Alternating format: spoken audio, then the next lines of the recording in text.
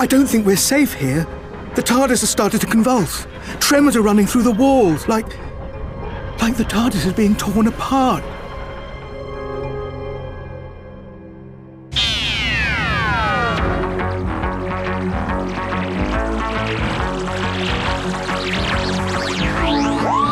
Big Finish presents Doctor Who, Short Trips. Messages from the Dead by Rachana Patel. Read by Matthew Waterhouse.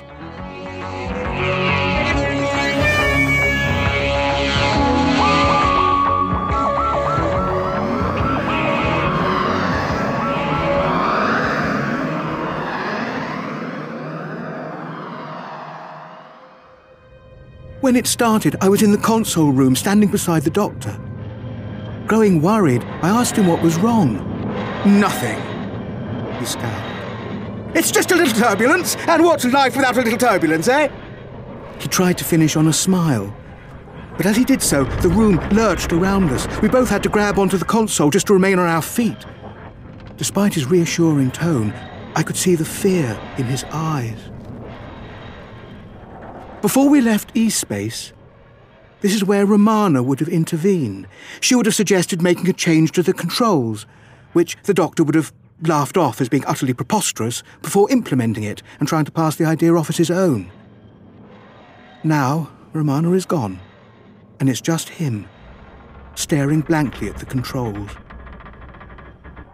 I can always feel his loss in those moments of silence, where he would once have exchanged flippant comments with her. Is there anything I can do to help? I asked, peering around his elbow to see how he had set the coordinates. The shuddering of the TARDIS broke the doctor's mournful reverie. He shook his head, shrugging away my offer of help, his attention focused on the controls. Can you at least tell me where we are? I pleaded. The turmoil spur, the doctor proclaimed, waving a hand in the general direction of the scanner screen, which showed nothing but an empty patch of space. As with so many of the doctor's answers, it was undoubtedly correct, but utterly unhelpful.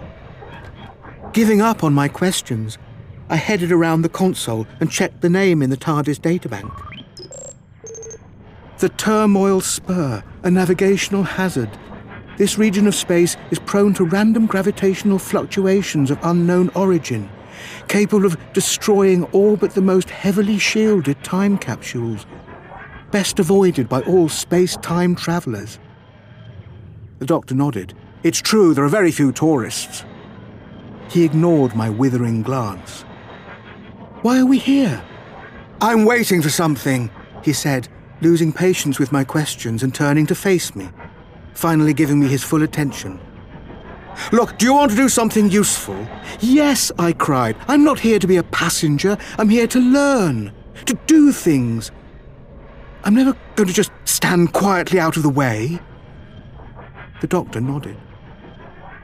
Go and update the TARDIS logbook, would you? There's a good chap, he said, patting me on the back and giving me an unsubtle push towards the door. I sighed. There was no point arguing. It hurts to be sidelined, to know he won't trust me with more. He needs someone like he needed Romana. I'm here to help him, to learn from him. But he's been so distant since they said goodbye. He's yet to make me feel like I've earned my place.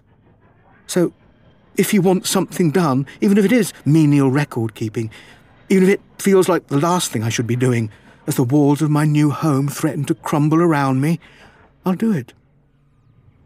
I trust the doctor. Maybe one day he'll feel the same. Start with the Hermes, the doctor yelled, his voice echoing down the corridor moments after I had left. I know there is supposed to be a vast library somewhere which contains a section filled with logbooks, star charts and gazetteers, but despite numerous attempts I've never found it. The doctor says that this is because the library keeps moving so that it's easier to find. Knowing that I'd never been able to locate the room, let alone the books, I settled on a different plan. I made my way here to one of the storage rooms and retrieved this data recorder from one of the many boxes of assorted components and other random debris. I'm not sure what purpose this record may serve. But as we're supposed to be answering a summons to Gallifrey, I suspect it is intended to show the Time Lords the person Romana had become before she left us. So, here I am, doing as the Doctor asked, updating the TARDIS log.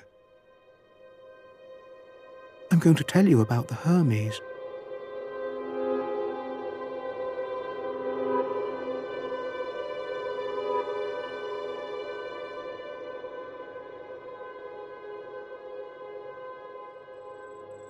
It started with a distress call.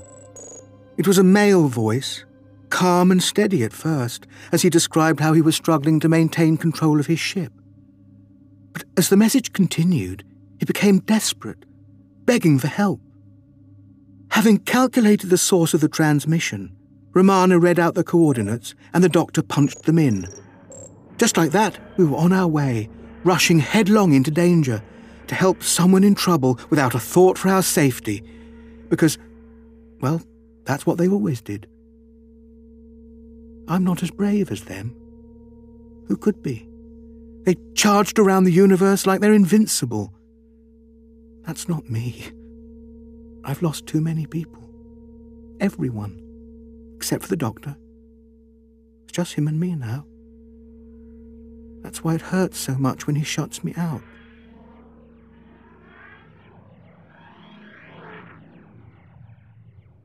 The TARDIS had materialized in the engine room of an interstellar freighter on a high metal walkway overlooking a massive reactor core.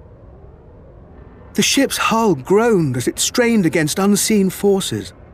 A warning klaxon wailed, and red lights flashed as the Doctor dashed off down the shaking metal walkway, holding onto his hat to prevent it from flying away. Romana plunged after him, following so closely that she was almost treading on the ends of his scarf. If I had been on my own, I think I may have just turned around and left. It's not that they made me braver. I just wanted so badly to be a part of their world, that I let myself be swept up and carried along by their courage.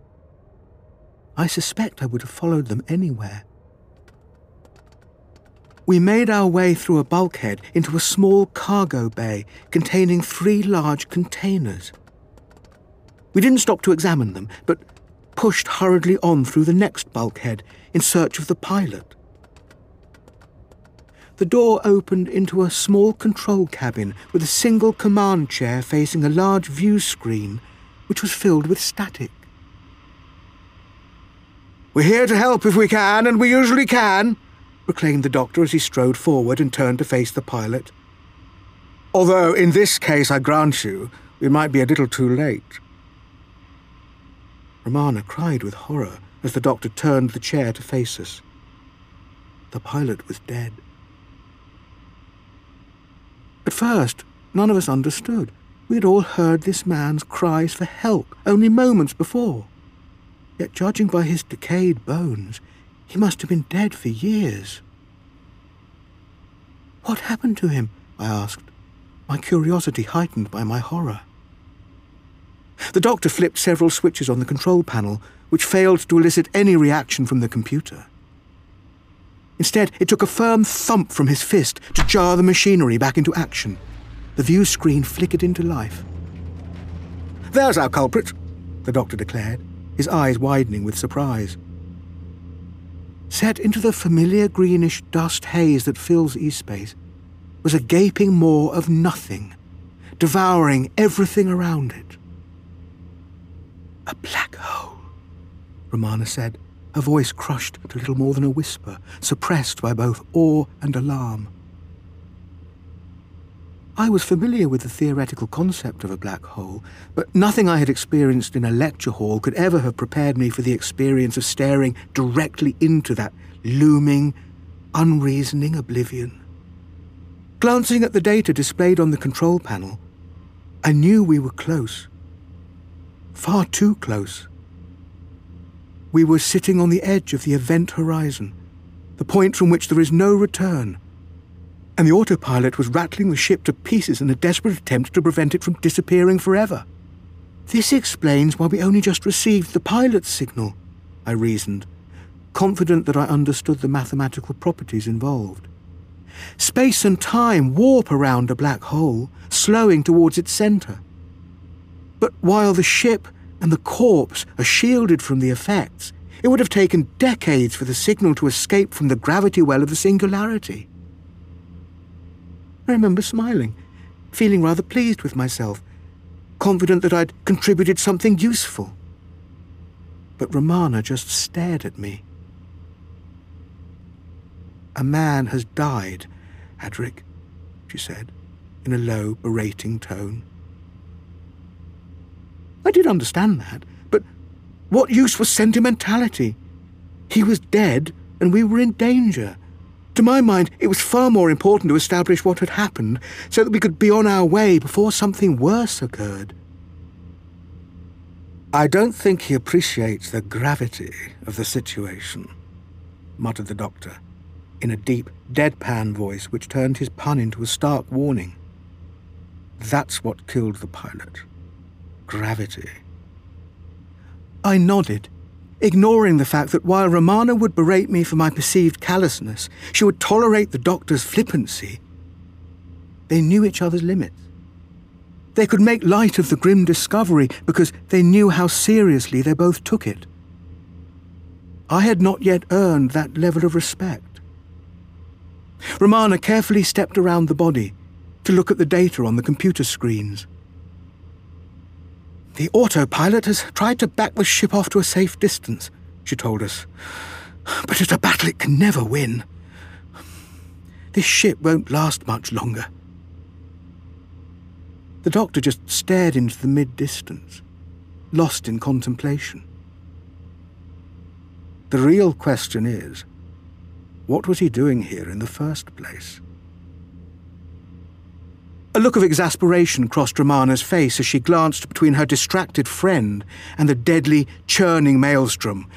"We'll never know, Doctor," she cried, tugging at his sleeve. "We can't stay here. Our arrival has destabilized the ship. We have to go." Surfacing from his thoughts, and suddenly registering the urgency in her voice, the doctor began walking briskly towards the exit. The ship bucked wildly, sending us all toppling sideways.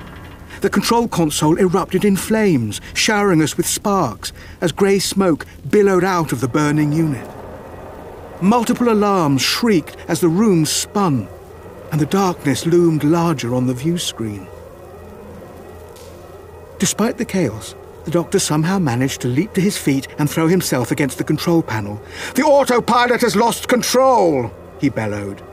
"Then turn it off!" Romana called, sounding composed despite lying in a heap on the floor. "No, that would be madness," boomed the doctor as he flipped several switches and grabbed hold of the yoke. "I've taken manual control."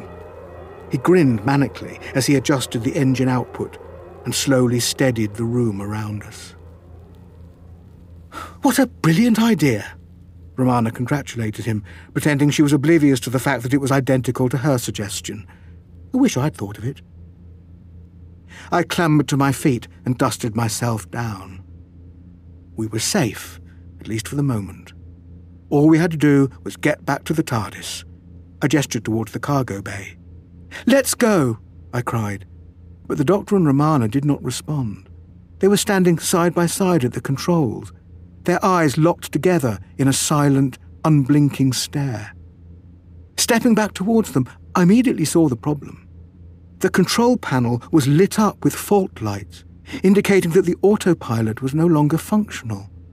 The only way the craft could maintain any kind of equilibrium was if someone stayed at the controls and adjusted the engines manually, countering every tiny shift in the destructive energies that were buffeting the ship. We couldn't all make it back. Someone had to stay. Yet neither of them would ever contemplate abandoning the other. "Perhaps there's something in the cargo bay that might help," I ventured. "I mean, the pilot must have had a reason for coming this close to the black hole, so isn't it logical that he might be carrying something that could help?"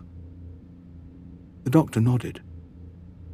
"I'll go and check, "Adric, come with me. Romana can handle things here," he declared, stepping away from the controls as she swiftly took his place.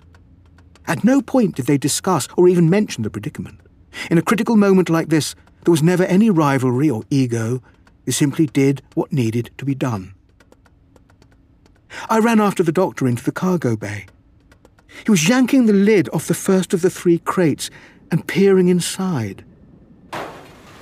Then he tipped the entire crate over, spilling the contents across the deck, revealing hundreds of cards, discs, cartridges, and cassettes.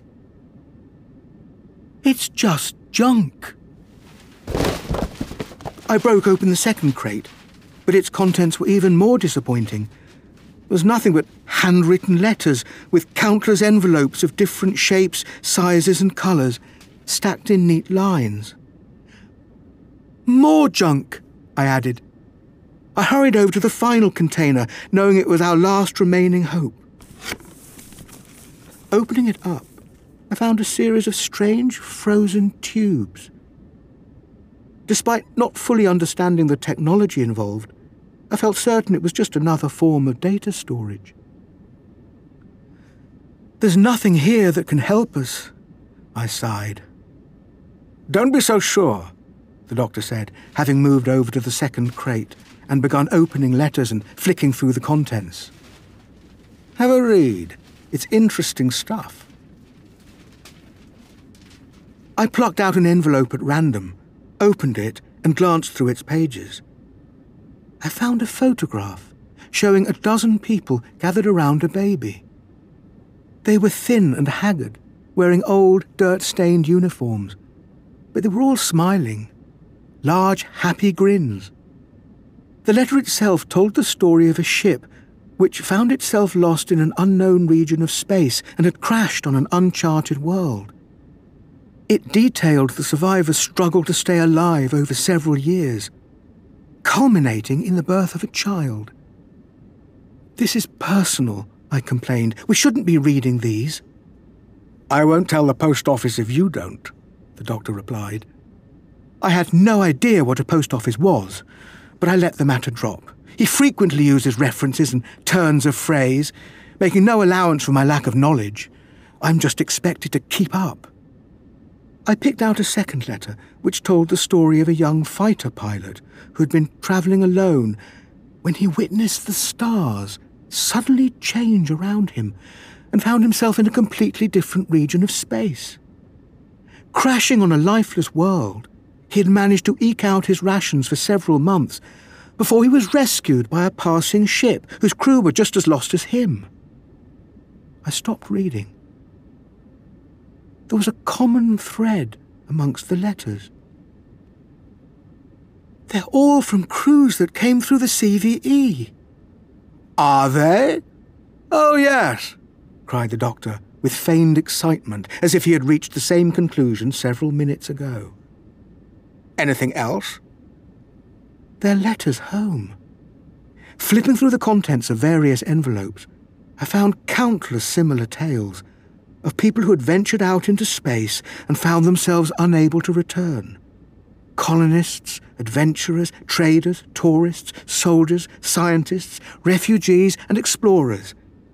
They had all known the countless risks of space travel, yet they had all headed out amongst the stars anyway, prepared to face whatever dangers lay ahead.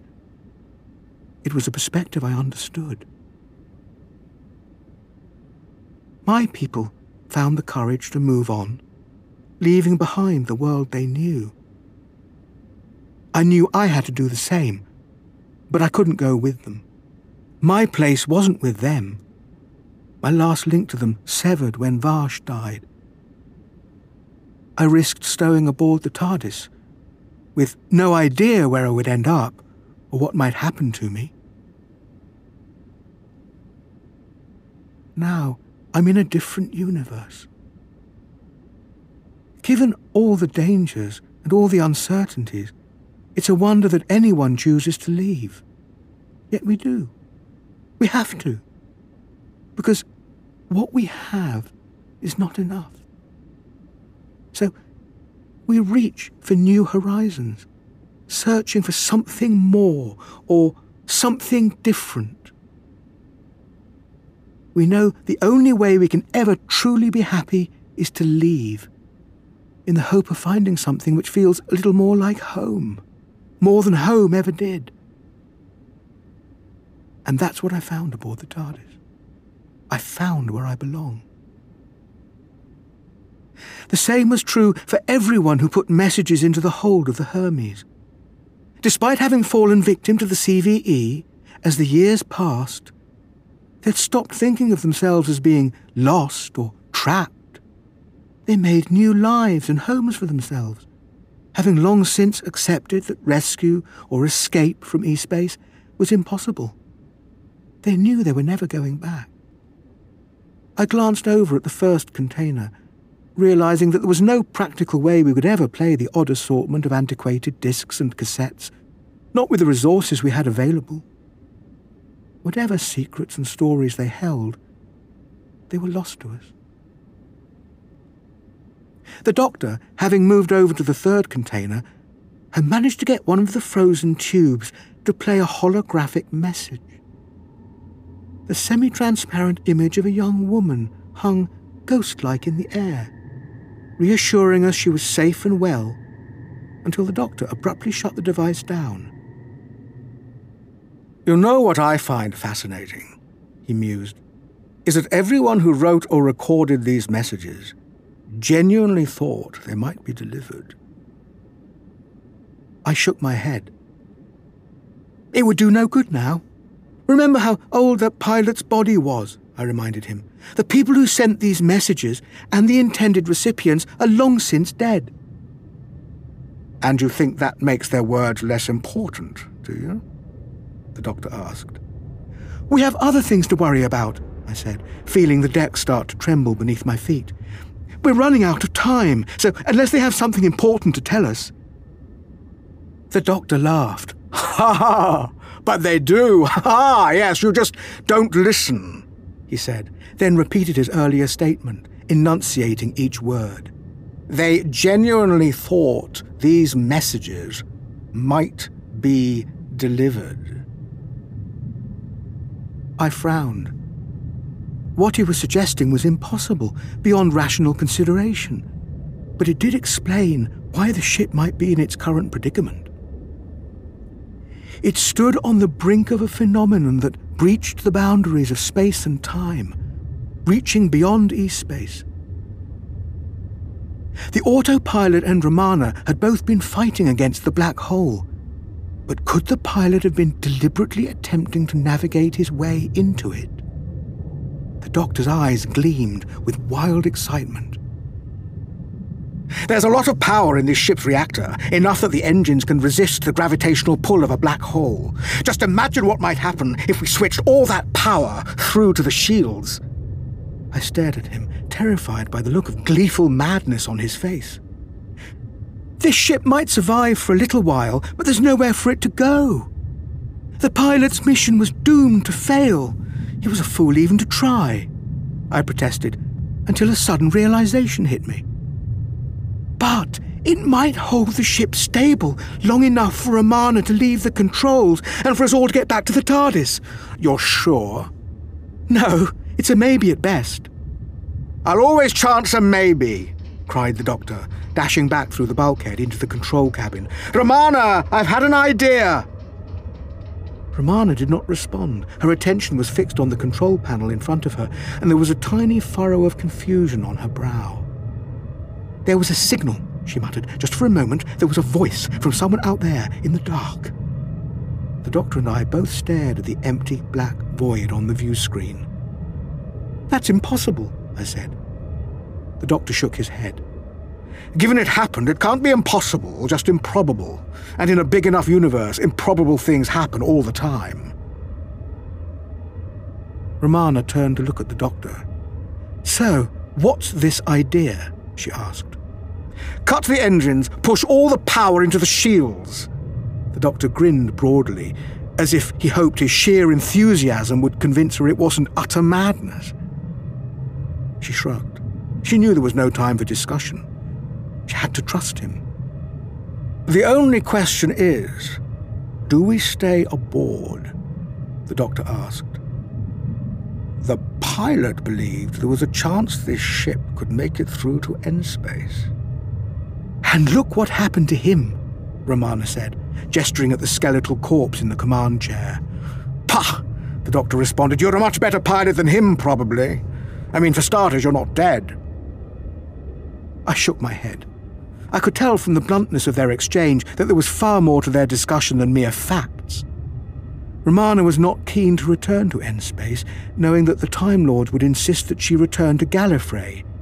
Yet the doctor was desperate to find a way back to their home universe. You can't argue with mathematics, Doctor, I said, injecting some harsh truth into their conversation. It doesn't care how clever or funny or charming you are. The forces within a black hole will crush this ship to nothing. There's no logical way it can succeed. He turned his large, boggling eyes towards me, and for a moment I thought he was going to disagree. His right hand clenched into a fist, as if he wanted to lash out at the universe for daring to frustrate his optimism. Romana smiled sweetly. Although, if anyone were clever, funny, and charming enough to do it, it would be you. She knew how to curtail his worst instincts. While he would always fiercely resist being told anything was impossible, he would always crumble to flattery. You know how stubborn mathematics can be, don't you? Foolishly stubborn, he suggested, staring contritely at his shoes, before suddenly leaping into action again and punching the air. Right, everybody get ready to run! I threw a glance at the swirling maelstrom outside. Had I stayed with my people, I would never have faced a moment like this. Seeing such a terrifying wonder up close, whilst wrestling with an insoluble mathematical problem and facing a life-or-death decision. My existence would have been far safer, but I did not want a bland life, not when I could have an exceptional one. Romana turned the engines off. Their thunderous roar faded to nothing. A glowing energy field brightened on the view screen. They were not as powerful as the TARDIS shields, but she was able to push them out much further, creating a bubble of perfect calm within the storm. The ship began to plummet, held steady by the protective energy barrier, but succumbing to the relentless hunger of the dark maelstrom. The doctor turned and ran, once again holding onto his hat as he plunged through the door into the cargo bay. Bounding through the next bulkhead, he led the way onwards, sprinting across the metal walkway towards the TARDIS. By the time Romana had joined him, he had the door open, but I was still a dozen steps behind them. The ship shook. I saw the walls of the hull buckle. I watched as a section of the metal walkway ahead of me broke apart, clattering down into the reactor beneath us, leaving an impassable chasm in my path. "Jump!" cried the doctor. So I did. I ran and leapt, plunging headlong across the void. I knew there was no way I could make it, but I had to try. And as I fell, my fingers falling just short of the far side, the doctor and Romana reached out and caught me, hauling me up and thrusting me into the TARDIS.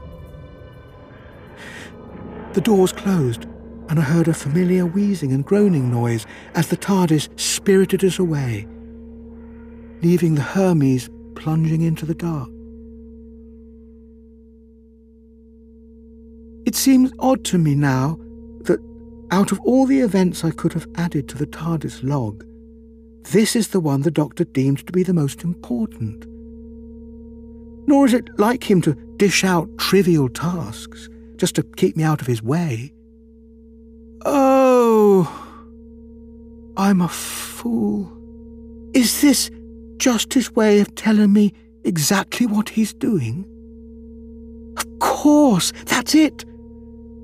I've got to get to the console room. I've got to be there, in case he needs me.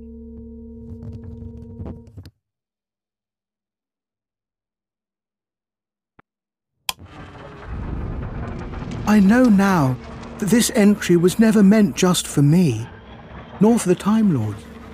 It's for anyone who cares to listen. So, let me tell you how things ended. Barging through the door of the console room, I glanced at the scanner screen to see a small black void growing out of nothing. Black tendrils were snaking outwards from a central point, thrusting everything, even light, out of their way, obscuring the stars from view. "Negative gravity!" yelled the doctor, which I guess was supposed to be some form of an explanation for the eruption of dark space that was threatening to annihilate us. I stepped up to the console to recheck the coordinates. Now I knew what I was looking for. The numerals held new meaning. They were not just another set of figures. They were the exact opposite of the coordinates for the black hole in E-space. I immediately knew what was on the scanner screen.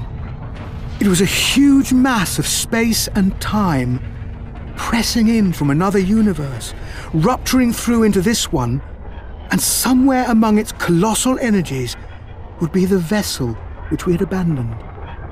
The doctor grinned. "Your mathematics didn't include one of the variables," he cried.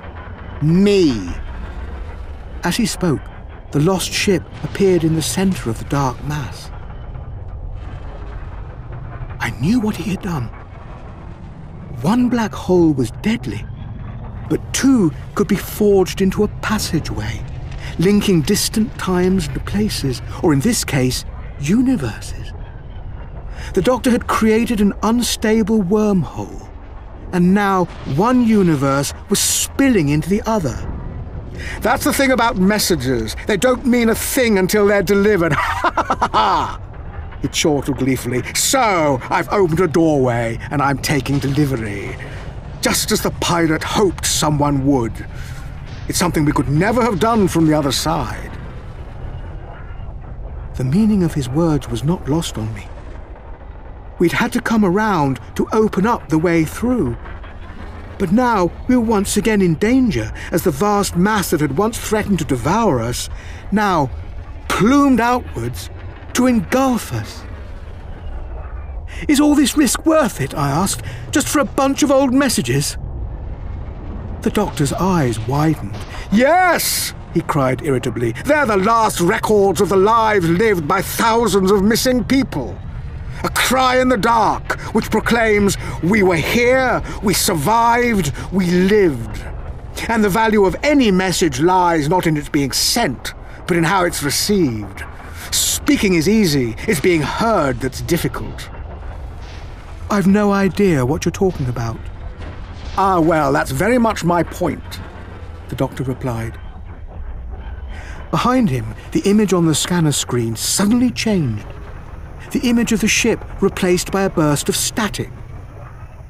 Through the black and white blizzard, I could see the vague shape of a person and hear fragments of a familiar voice as a signal struggled to break through. "Are you there? Can you hear me?" It was Romana. The interference clearing just long enough for us to glimpse her face. She gave a sad smile. "I know it's you. Who else would it be? I'm glad you made it home. I always knew you would. I'd like to think that I'm there by your side, but how can I be? The Time Lords will never allow it." Her face faded, becoming nothing but a ghost, lost in a sea of white noise. The Doctor stared at the screen. Hesitantly, he reached out a hand and opened a communication channel. "No one could ever hold you back," he beamed proudly. "Not the Time Lords. Not even me."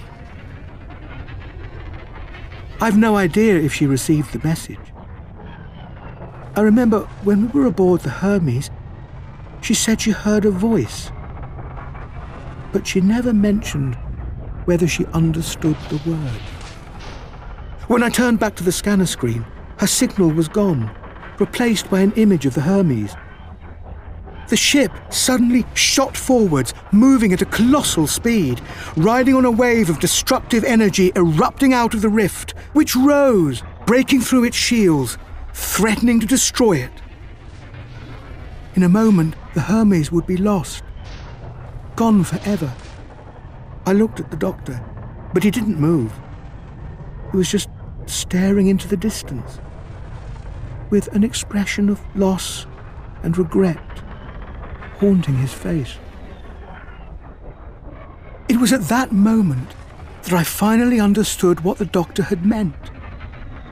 Any message could take on countless meanings, depending on the recipient, who would always apply a context of their own. Romana's words, meant to provide comfort, had provoked a very different reaction in the doctor. They had delivered a shock, making him finally realize what he had lost, and it paralyzed him at a critical moment. With only seconds to spare, I stepped up to the console, extending and expanding the TARDIS shields, exactly as I had seen Romana do aboard the Hermes, so that they wrapped around the endangered vessel. The wave broke around them, knocking the TARDIS and the Hermes headlong, and sending the console room spinning wildly around me. I tumbled backwards to land in a crumpled heap by the doors. As the room stabilized, I opened my eyes to find the doctor standing over me. "We did it!" he cried, punching the air. "My plan worked! The Hermes has been saved!" He said nothing about the fact that it was me, not him, who operated the controls. But, like Romana had so many times before me, I let him take the credit. He glanced down at me, as if he were suddenly seeing me for the first time. "You were right, though. We would have died if we had stayed aboard," he said, helping me to my feet and placing an arm about my shoulders. "You know, you're quite good at mathematics. Has anyone ever told you that, eh?" I laughed. We remained in the area long enough to see the rupture close, quietly folding back in on itself and fading away to nothing. There is no predicting what effect the ship's cargo of messages will have on this universe. Like the account I'm recording now, I can have no idea who might one day read or listen to those words, or what it may mean to them. They will find their own meanings. If you're listening to this, then you'll have found these messages. The doctor and I have added our story to theirs, safe among the Hermes cargo, so you'll know how these messages made their way home. So you'll know the risks we took and the difficult choices we made, just to make sure these words endured. So you'll know about Romana. They're a gift, finally delivered from one universe to another. Treasure each and every one of them, because it doesn't matter that the people who made the original messages are gone. Their history will always inspire interest, and their voices will always resonate with someone, because they went out into the universe, and they did something extraordinary.